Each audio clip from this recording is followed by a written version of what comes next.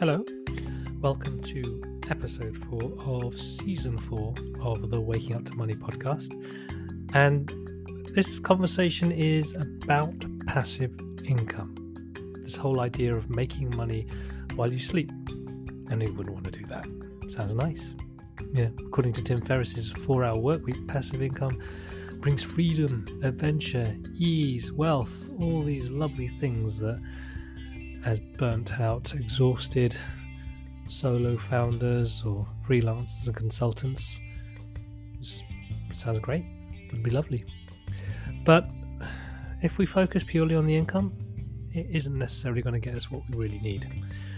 And in this conversation, we just talk about the challenges of just chasing the passive income revenue model without really having any clear intention as to why you're doing this thing in the first place other than making money. And also we kind of touch on what you still need to do if you want to find out how to price this thing that you're selling passively, whether it's a course or a product. So listen on if you want to understand whether a passive income model is good for you and your business, and how to price it if you really are going to go down that route. Enjoy.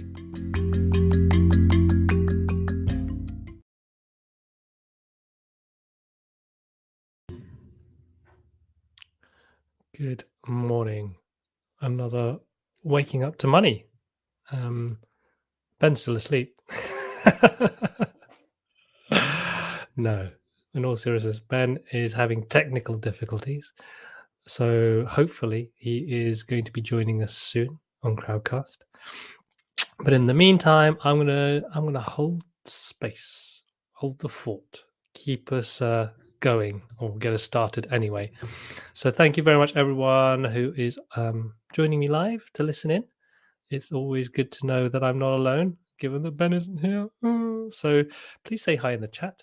Tell me how are you feeling this morning, and how is it where you are? Is it a beautiful sunny day? Hi, Emily. Thank you. Is it grey like it is here in Brighton? Is it raining? And in the meantime, I'm going to sort of like set the scene as to what we're going to be talking about today. So today, I wonder if I can do this. I'm going to do something radical. I am going to see if I can share my screen. Oh, I wonder if you can see that. Can you see that? Yeah. So this is an article that was shared with us by Frances Scalacci. She is on our 2020 Vision program, and she's also done our Waking Up to Happy Pricing course. And is this lovely link-based title? My life became richer the day I stopped chasing passive income. So what we wanted to do is kind of talk about this whole idea of, well, from a pricing perspective, what does it mean to think about pricing when you're thinking about passive income, and also maybe just the pros of following the passive income path, and then just maybe a bit of a commentary on this article, actually, in terms of where we thought this was leading and what we got from it. And I see Ben is with us. Hello. Yeah, yay, cool. So I am going to work out how to stop the screen share. See, how do I do that? All right, hopefully this doesn't kill everything. Yay, there we are. Brilliant. How are you, Ben? I am quite good, thank you. How are you? I'm feeling more calm. My daughter told my wife had to go leave for work early, so she's up in London, and so I was holding the fort, having to be the responsible adult, knowing what to do.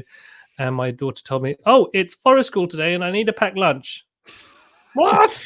He said, "No. When it's forest school, you forage for lunch. Now go." Good idea.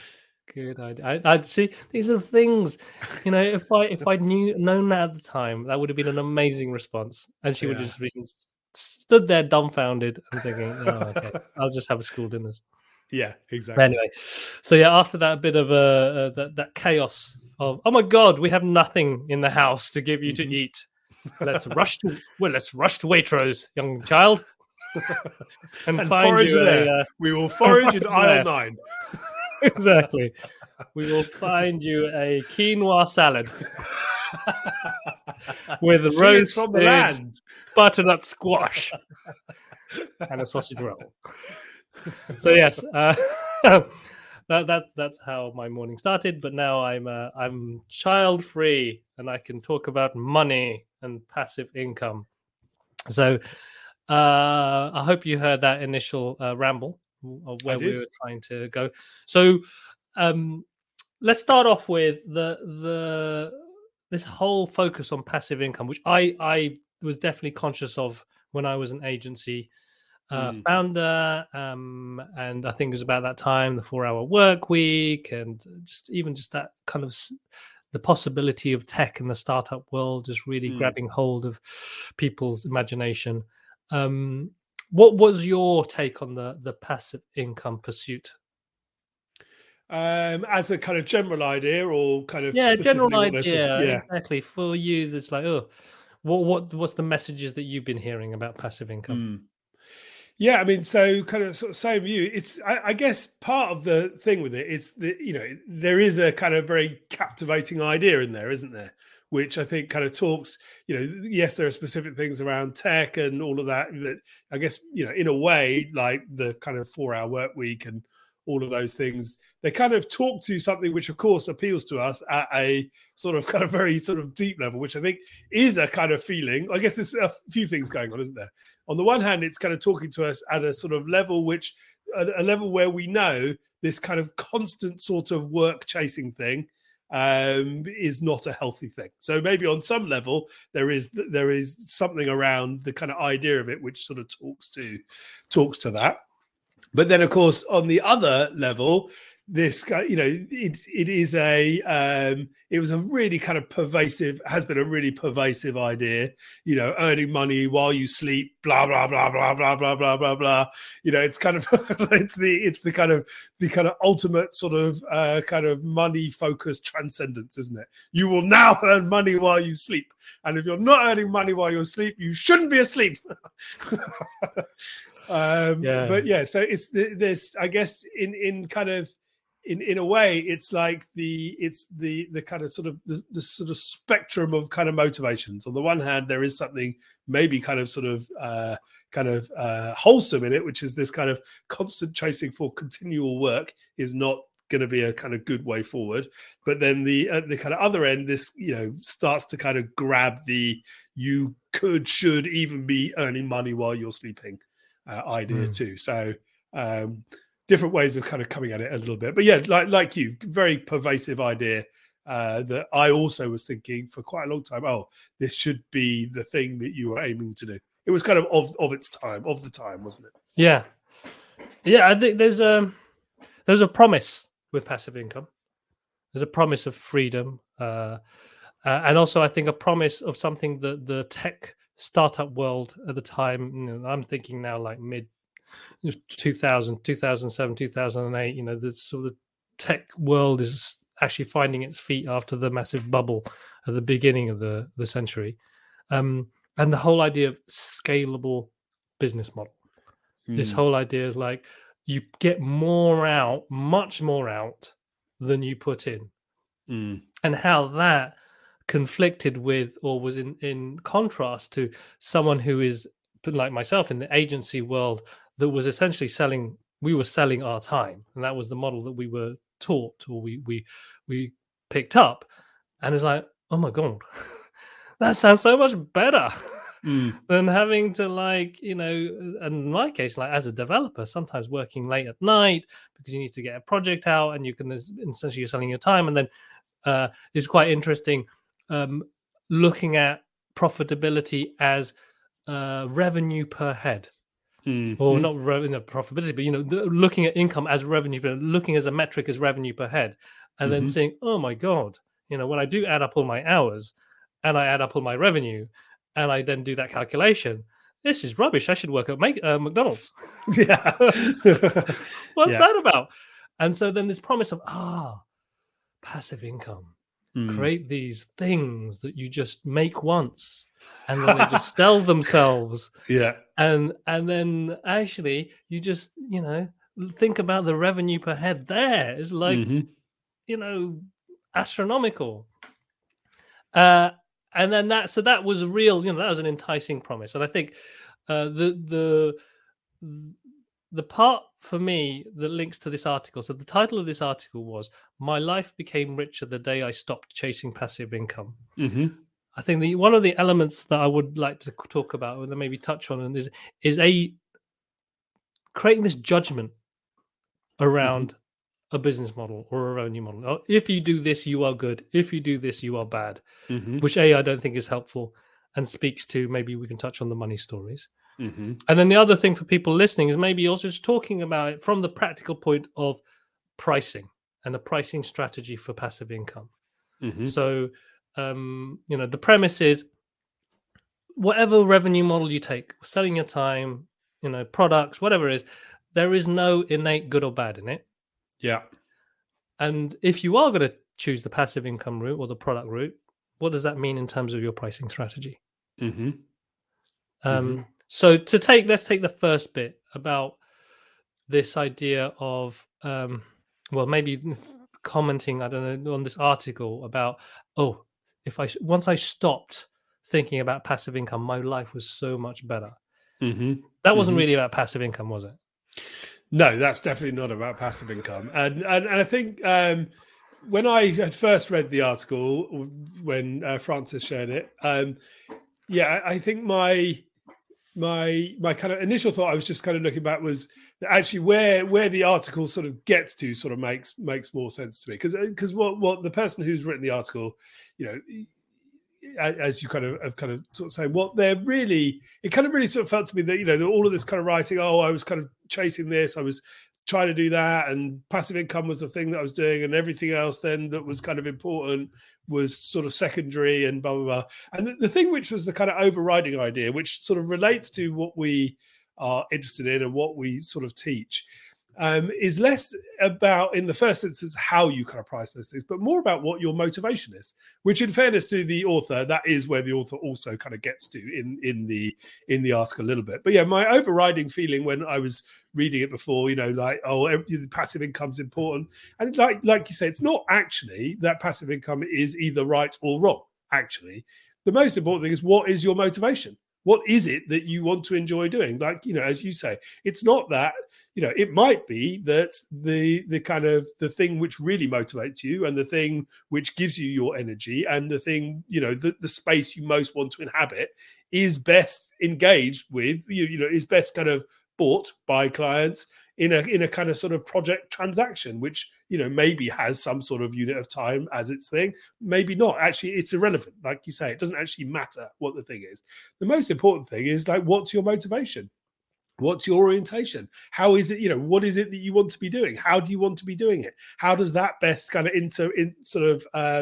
meet with what clients want and expect? And actually, the more that you spend time in that space, I think I found this a little bit for myself, kind of having kind of dabbled with the idea of kind of passive income because of all of the kind of allure of it, like we're sort of talking about. Actually, the thing that I came to realize is, actually, the more that I just spent time in that kind of idea of kind of sweet spot for me, that place where I had most motivation, I had most energy, and where that motivation and energy best kind of intersected with what clients want, the more I spent time in that, the more opportunity there was to earn money in respect of the value that I was bringing. And it didn't matter really whether that was a passive thing. It didn't matter if that was a 4-time thing. The important thing was the motivation, the orientation. And we talk about this a little bit on the course, the idea of a kind of more money manifesto, which I think is kind of starting to link a little bit with, what is it? What is it that you want to be doing? Why do you want to be doing it? How do you want to be doing it? And then you start to kind of orientate your work behind that a little bit. So, I guess kind of going specifically back to your question, it's not the kind of judgment of one being right or wrong is a kind of distraction, I would agree. It's actually, it's the wrong sort of start point. Yeah. Yes, exactly. And it leads me onto this, and this is a bit of an alliteration bomb for you all there. Is it the model or the motivation that guides you, because that dictates the metric that you actually think that you use for success? Because in this, and I say the model or the motivation because what he says, one of the titles is passive income makes you greedy. So the way I understand him trying to say that is like, if you take on the model of passive income or product based, it's going to motivate you in a way that you're going to be focused much more on this metric of money. And what you were saying there, actually, if you go in with the motivation to, I don't know, amplify or reach more people, as many people as possible, without being limited by the hours in the day, then this, this model might be the way. And so, so the question maybe to you, Ben, is: do you think there is a danger that if you go follow the passive income model unconsciously or without consideration, you end up just looking at numbers on a dashboard in your product app? Yeah. Well, I think the thing which we the kind of the goal that we have, the goal that we set out, the goal that we commit to, is the thing which starts to organize what we do a little bit. And so I think if the goal is passive income, then the thing which is going to occupy your mind is the passive income, and that is a money thing. If your goal is impact, if your goal is balance of kind of a better balance in how you kind of work, or any of those other things, so the goal I think is an important thing. And so it is worthwhile to give time and energy to ensure that the goal that we are working towards is a goal that we really hold, that we really do value. Because I think it is kind of inevitable. The thing that we put out there is the thing that we start to measure our progress against. And so if it is as crude and a simpler thing as just a kind of financial thing, it's passive income, then it will have the effect of kind of, it will become the lens through which we see lots of things. I think that's really important there. That whole defining the goal, defining what it is you're really trying to achieve, forgetting the models and the ways of getting there. And I think I believe, and I'm guilty of this, and have been guilty of this, particularly when I was in the agency world, of not really defining that authentically, really, truly for myself. Yeah. And I remember particularly being in an agency, inheriting the goal in terms of it was growing the size of the agency. You got this whole idea of like, okay, getting to a point where you maximize revenue per head, you might have multiple offices, you work on the business rather than in the business. And all of these were hows of getting to this idea of what does it mean to run a successful agency. Yeah. And I resisted that. And I realized now I never got that right. I never really managed to delegate correctly or maybe build the right team, inverted commas, for that model, is because I wanted to be doing the work. I didn't want to be a manager. I didn't want to pull myself out of that feeling, whatever that feeling was, which at the times I couldn't articulate. It's like, I just like developing. I like programming. I just want to do programming. In that case, I think now I liked solving problems. I didn't want to be in a place where I'm just telling people what to do. And so without that awareness, I used the model wrong. So I'm thinking, the way I'm putting it is like, passive income model might be great, but if you, like you said, you got the wrong goal or you're not clear about the goal, it might substitute whatever intention you had before. Passive income just becomes the thing that you're chasing. Yeah, and that's right, because it's not necessarily a passive income type product might be a happy byproduct of you kind of being in pursuit of those other things which are kind of more important. Because it might be that when you've kind of connected to the thing which actually kind of motivates you, which is doing a certain kind of work for certain kind of people in a certain type of context, that you're kind of doing that work, and in the process of doing that work, that a kind of a byproduct of that is that you happen to have created something which other people might be able to enjoy, use, benefit from. Again, that's kind of great. That's a happy byproduct of you spending time in the kind of work zone that you most wanted to kind of be in. But again, it's about kind of sequence of motivation, isn't it? Because if you set out to do that, you create all of the kind of pressure and actually resistance around all of those other things, because you were just being a bit limiting and narrow-minded on that as your kind of thing. It becomes the dominant idea. But actually, it's not to say that, that passive income products don't kind of just bubble up naturally as a happy consequence of you spending time in a kind of work zone that you kind of most want to be in. It reminds me, actually, and this is I link it to this conversation we had with Rod Fitzpatrick about writing books, writing nonfiction. Mm-hmm. And the link that I have is like, he said he found the most useful thing was to coach one-to-one people on this idea of writing books. And through that process, he learned what worked, what didn't work. And then he got to a point that he could then put that into words that people could just follow on their own, which essentially becomes the book. And so in his case, his goal was always to write the book. But there's also, for people out there who do sell their time, their expertise, there's something there around maybe you want to spread that knowledge to more people and give more people the ability to do it themselves. Mm-hmm. And a passive income model, i.e. a book, a course, is the best way to maximize the impact. Mm-hmm. Without you having to teach every single person. It doesn't stop you from always doing the consultancy, the training, the coaching, but then it allows you to add yet another way to help other people that doesn't just involve you meeting everyone. Yeah. And actually, I'm also reminded of the conversation that we were having with David McQueen on the episode last week, where we were sort of talking, he was talking about early on in his career around coaching, knowing that there was a kind of finite amount of time. His initial thing was, I have 46 weeks because the kids come, not in school. So if I have 46 weeks, what does that kind of mean? And conversations that you and I have had also kind of taking that down further. I know in terms of how I want to work and who I want to work with, how much time that I have. And so that actually, if I want to be able to have time to, always be learning about kind of new things that are interesting to me. If I want to have time to be able to explore with kind of projects which are kind of new projects which don't have obvious kind of income associated to them, then you start to get an idea about, how much money you would kind of need to earn from the kind of money making time that you have.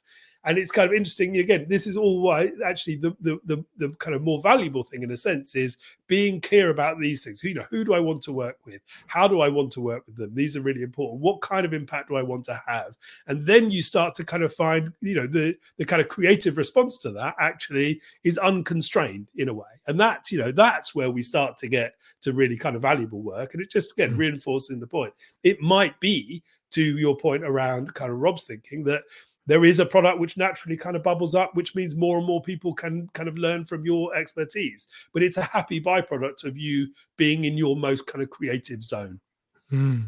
It makes me, that when you were talking there, I popped up in my head that, one of the questions we ask on the Happy Pricing course is, what will more money buy you? And what I heard you say, and what I want for myself is I want more time for creative endeavors to explore different things. And then that thought then led to this idea of, and bear with me, everyone, thinking like a VC, where you have lots of different bets and most of them won't win. Yeah. Most of them are, it's really hard to know whether they will lead to something that builds revenue, but then you double down where you see there's proper traction. And there's like, you minimize the risk of actually getting a return. So whether that's, I'm just going to do my day job because I know it's going to make some money and I'm just going to do it, price it well and think about it better. So that then if I maximize the revenue from that, I can then create more time and freedom to explore other things that then might take over. So yeah, it's interesting that just that, again, question to help people guide whether passive income is for them or not. Below that is, what is it that you really want? What is the goal? And that's also around monetary goals as well as energetic and aspirational goals. Yeah. Did you want to say anything else on that? I guess the only sort of small point I was going to say on that, which comes back to, picking up on the thing you're making, what more money buys you. This does start to also get to the money stories thing, because when people are exploring that, how much is it that I you should be earning, could be earning for this kind of time. People, I think, have a habit of kind of knocking that down. Oh, that's too much. I shouldn't be earning that.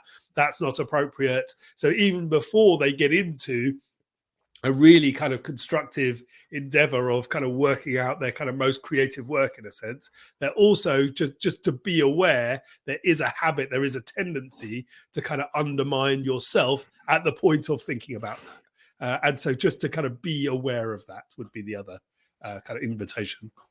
Definitely. Yeah, I think there's a whole conversation we can have around, how certain models can be not as effective because of the meaning we put behind the money situation there. Before we finish, I would like to touch on the kind of the things that people need to think about or be conscious of when pricing and thinking about a passive income model. Because my mind is a slightly, we talk a lot about conversations. And so when you're a service-based business, being in conversation with your customer, really understanding, what outcomes they want to create and what does value mean to them. That's quite a organic, active experience. While when you have passive income, you have to set a price at some point. But how do you set that price? So I don't know if there's something we could leave people with in terms of, okay, these are the principles in terms of finding the number, but then when it comes to passive income, how could they get to that point? And I know someone on our 2020 Vision program was asking a question about that. I think he's here, Avinash, around actually there must be a price that we need to present to people rather than always be in conversation with each individual customer. And I think the kind of the point, yes, on the course we do talk a lot about conversation, and conversation. This is going to sound totally stupid. Conversation is, of course, something like this. This is a conversation where you're actually talking to somebody. But the conversation is also it's a kind of sort of sequence of experiments in some respects, isn't it? So, what is the right kind of price? To the point around the person who was on the 2020 program. There is never a right price, or the kind of price there is always huge kind of sort of scope and variation, and I guess the answering the what is the right one does also kind of link a little bit to what we were talking about, the motivation thing. If you find that you've created a product which can be enjoyed by many people as an ongoing thing, the amount that needs to be worth to you is kind of worth something quite different to if you were only chasing this idea of kind of passive income products. So what role the kind of product plays in terms of helping you live your own life is also part of the consideration. In terms of what I'd just say, given that it's not about selling a service, I think there has to be a little bit of experimentation with it. And there has to be some work done on the part of the person who's providing the product to establish the value of it.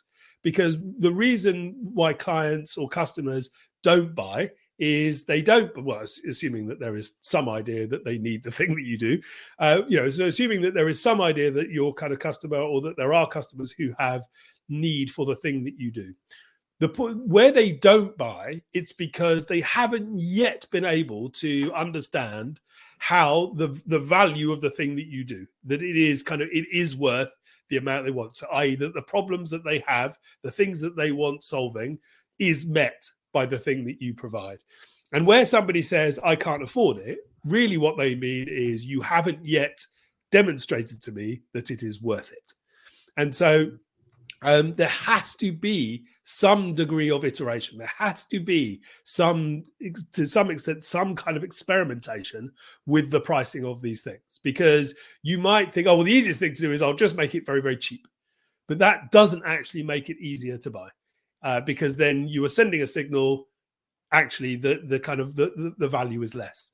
So it does take work. It does take experimentation. You do have to kind of work with your market, because things around choice is important. Just offering a single thing doesn't make it easier to buy. Just offering a cheap thing doesn't make it easier to buy. And so the point around these questions is not that there is then a simple route to knowing what the figure should be. there isn't a simple route to knowing what the figure should be. There should be experimentation, and there has to be the work done on the part of the person who's providing it to establish the value in the mind of the people who will buy it. And that has to kind of be teased out through some idea of conversation, whether the conversation is one-on-one, as it can be with a service, or whether the conversation is 1 to 100, 1 to 1,000. There has to be some dialogue. There has to be some, I'm offering this to you, and are people responding to it? If they are responding to it, okay, what does that tell me about the assumptions, the hypotheses that I have behind it? And if nobody's responding to it, what does that also tell me about the assumptions and hypotheses I have behind it? So the idea of conversation can be one-to-one. The idea of conversation can also be one-to-many, because we're looking for clues, we're looking for feedback, we're looking for signals back from the market that they understand what we're talking about and the value that we're attributing to it, they agree with. Awesome. And I wanted to add that this is like, or emphasize actually what Ben was saying. I believe this is a very iterative process. Yeah. And there's two levels of clarity that I believe most entrepreneurs, particularly in our community, are seeking. Clarity as to who is it they want to work with, but also personal clarity. Is this the work I want to do? Is this really the way I want to work? Because sort of like underlining what Ben said, how much you charge would also depend on who you're trying to target. And I know there are books on Amazon that cost 100 to 200 quid that I'd never buy that. And there are books on Amazon that cost 10 quid, and they're on similar topics and similar ideas. But for whatever reason, I'm not going to choose certain books for me because of the relative value that I have.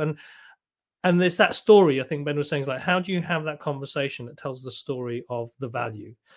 And while you can't have it one-to-one, I brought to mind, like, that's what marketing's about. This is like what we're doing here, what Tad Hargrave talks about, talking about your premise, what Francis and Simon are doing with Better, Bolder, Braver. How do you tell the story of your work so that the right people really understand the value of the outcomes that you're trying to create when they arrive at the doorstep to figure out what they can work with you, what they can do with you. So even before you kind of like, particularly with a product business, I think even more important is how you market yourself and how you present that story of the work you want to do and why you're doing it. Because then that, in a sense, is the conversation that Ben, you're talking about, I think, in terms of like preparing them for, okay, I'm prepared to spend that money because I understand exactly, I'm empowered to make a choice. If that makes sense. And I guess the idea, it's not even that I'm prepared to spend that money, it's I can't afford not to spend that money. That's when your marketing has worked. Oh man, that sounds like another topic entirely. I can't afford not to spend the money. That's a linkbaity title if I've ever heard it. Right. Thank you very much, Ben. Thank you, Carlos. Thank you, everyone, for your. Thank you, Marsha. You're here in the middle of the night. I know, it's amazing. I'm so impressed. I'm so grateful. That's. I hope it isn't like just woke up with anxiety. Gonna wake up. Oh, how do I get back to sleep? I listen to Ben and Carlos. That will help me get back to sleep. That's the way to do it. Nice comment here. Comment here from Avinash. Experimentation around pricing and the work I need to do to establish value in the mind of my customer. Excellent. That's brought Avinash some clarity. I'm glad. One person. We have a little microcosm of clarity. Exactly. Oh dear. Not so good for going back to sleep. Oh, sorry, dear. Marsha. Sorry, Marsha. We'll try and be more boring next time. Great one. Thank you very much, Ben. We're going to be here. We're going to try and do this every week now. And it's going to we're going to try and keep it half an hour, super focused, find a topic, smash it out, and just keep on this money conversation to help you understand why you should do the happy pricing course. Exactly. To help you understand why you can't afford not to spend the money. Exactly. Boom. We got there. All right. Catch you later, Ben. Thank you. Love you all. Take Bye. Care. Bye-bye.